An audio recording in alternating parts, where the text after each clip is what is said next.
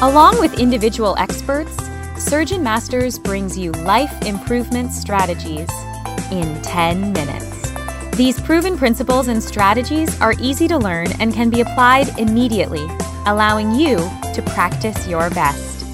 Here's your host, Jeff Smith. Welcome back to the SurgeonMasters mini podcast. I've brought back Dr. Tracey O'Connell, our recovering radiologist and mindset coach. Welcome back, Tracey. Thanks, Jeff. So we did talk on our previous mini podcast about the shame and a little bit of the response that people have in general, and certainly for our audience with broadly a lot of surgeons. Tracey, tell us a little bit more about how you're coaching in the mindset space to kind of help shift some of these things. Yes. Well, as a physician and as a radiologist, I had many years, many decades of really not feeling enough in my profession. And as a physician, and just feeling like I wasn't reading fast enough, I wasn't being accurate enough. I was worried, so self-conscious about making mistakes that it really interfered with my efficiency and my self-confidence. And there's a long backstory to that, which I won't go into today, but that's the impetus for me doing the work that I do now, which is a culmination of all the work I've done on myself to really rebuild my sense of confidence in myself and allow myself to have joy in my life. And so I work with others, doing a lot of work with teens now and some in the LGBTQ community, as well as adults and in the physician community to really help others through that, through the stories and experiences that they've had, significant emotional experiences that held them back in ways that aren't serving them, and to rewrite those stories and shift to a more positive direction to have more fulfillment in career and life. So I can relate, and I think a lot of physicians and surgeons can relate, that we're addressing the story of avoiding mistakes and addressing challenge and healing, I guess, or building resilience. You talk a little bit about redirecting that to a more positive. So what are some ways that people can do that?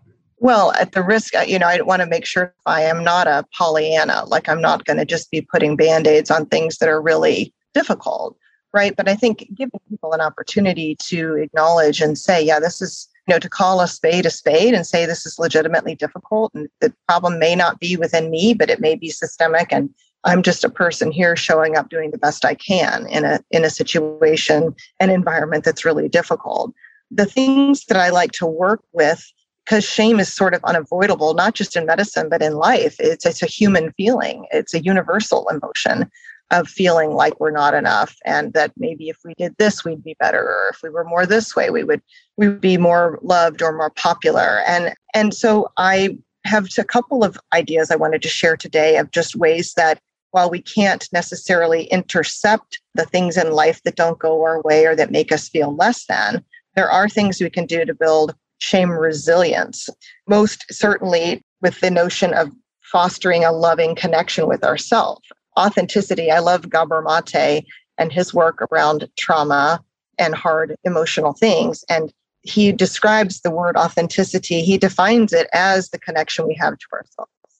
And so there are all sorts of techniques that I've used with people to really help them remember who they are, because medicine is so consuming. It can be, you can kind of almost take off your reality internally and put it on a shelf as you go into work with your persona on. And then maybe you take that off when you come home, maybe you don't, but we can get lost in medical culture. So maintaining a loving connection with ourselves and our authenticity is huge. And I would encourage people to just do anything and note that feels good in their bodies, that feels real and natural and not premeditated or running through a filter of what others will think is okay or not okay. And then I like to do an exercise with clients that's an empathy exercise, which has to do with figuring out who are the people in your life that really matter and their opinion really matters, so that you can kind of cut out the riffraff and some of the noise of all the other voices around you saying, do this, be that, you should do more of this. And so, Jeff, maybe even while we're here on the call, you could do if you have a piece of paper and pen, and I encourage listeners to just take a pen and paper and draw a square that's about 1 inch by 1 inch. And so we're used to centimeters in medicine, but if you remember an inch, it's a little over 2 centimeters. I can do an inch by an inch, and actually I think most surgeons could. So I got that. You realize, okay, so we'll look at that box, Jeff. Do you think is that a big square or a little square in your mind? When you look at it, how does that feel, big or small? Feels pretty small, but I guess you could look at that in different ways. But it feels like it's making me think I have a limited space to put things in. Okay. So and you may not have time in this moment, but if you can think either while we're on this or afterwards, who are the people in your life that you would put in that box as being their opinion really matters? Out of all the people you interact with day in, day out, all the patients, all the phone calls, staff, family members, historical characters in your life, whose opinion really matters to you.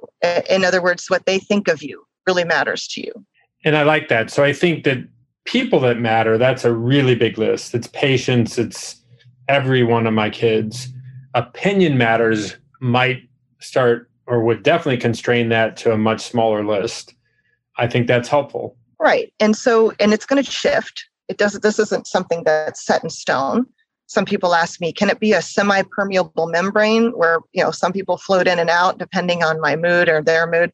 Sure. It's a formality just to kind of narrow that when we're beating ourselves up and feeling not enough, that maybe someone's disappointed in us and we're all going to hurt one another. That's one of the things I like to remind people. Even the people we love the most, we're going to hurt each other, and we're going to decide if those relationships are worth repairing and how to repair them. So that looking back at life from the elder, wiser self, to be able to say, yeah, I did good. I prioritized the people that really mattered, and I prioritized the opinions of those people that I really, really care about. One other thing would be to say, if you're feeling like you're not enough, is this mantra or a question I like to ask, which would be, what would be the most loving and compassionate thing you could say to yourself in this moment or situation in times that you're struggling? That's excellent too. I like the idea of being able to condense things to a simple question. That's fantastic.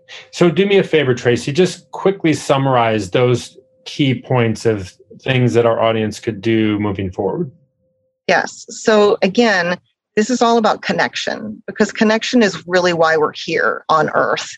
We want to maintain, for survival and thriving and sustainable well-being, we want to maintain an authentic connection to ourselves, not just because that sounds nice, but it really is for survival. Because when we lose touch with who we are, what really matters, when we're hungry, when we're thirsty, when we need to go to the bathroom, if we were out in the wild, we wouldn't survive if we couldn't sense, hey, there's danger in the woods, or I haven't seen water in a few hours.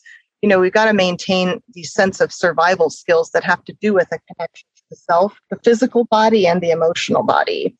The empathy exercise I gave, remembering who are the people in your life that you want to stay connected to, and that really their opinion matters, what they think of you really matters, you value them, you regard them because they also matter to you and share maybe your similar values. And then lastly, this mantra, this question of when you're in struggle, to ask yourself, just sort of as in a third person sort of way, what's the most loving and compassionate thing I could say to myself in this moment that I'm struggling? That what is it? What is that thing that I would want to hear right now? And being able to say that to yourself, to ask yourself, what do I need right now? What would be the most loving and compassionate thing I could say to myself in this moment to help redirect us? Tracey, thank you for sharing that with our audience. Thanks so much. Thanks so much, Jeff. Keep up the good work. Thank you. There you have it. In less than 10 minutes, this is Jeff Smith along with Dr. Tracey O'Connell. Until the next episode of Life Improvement Strategies for the Surgeon Who Wants More. Ciao. Now, take 10 minutes and put your plan into action to practice your best.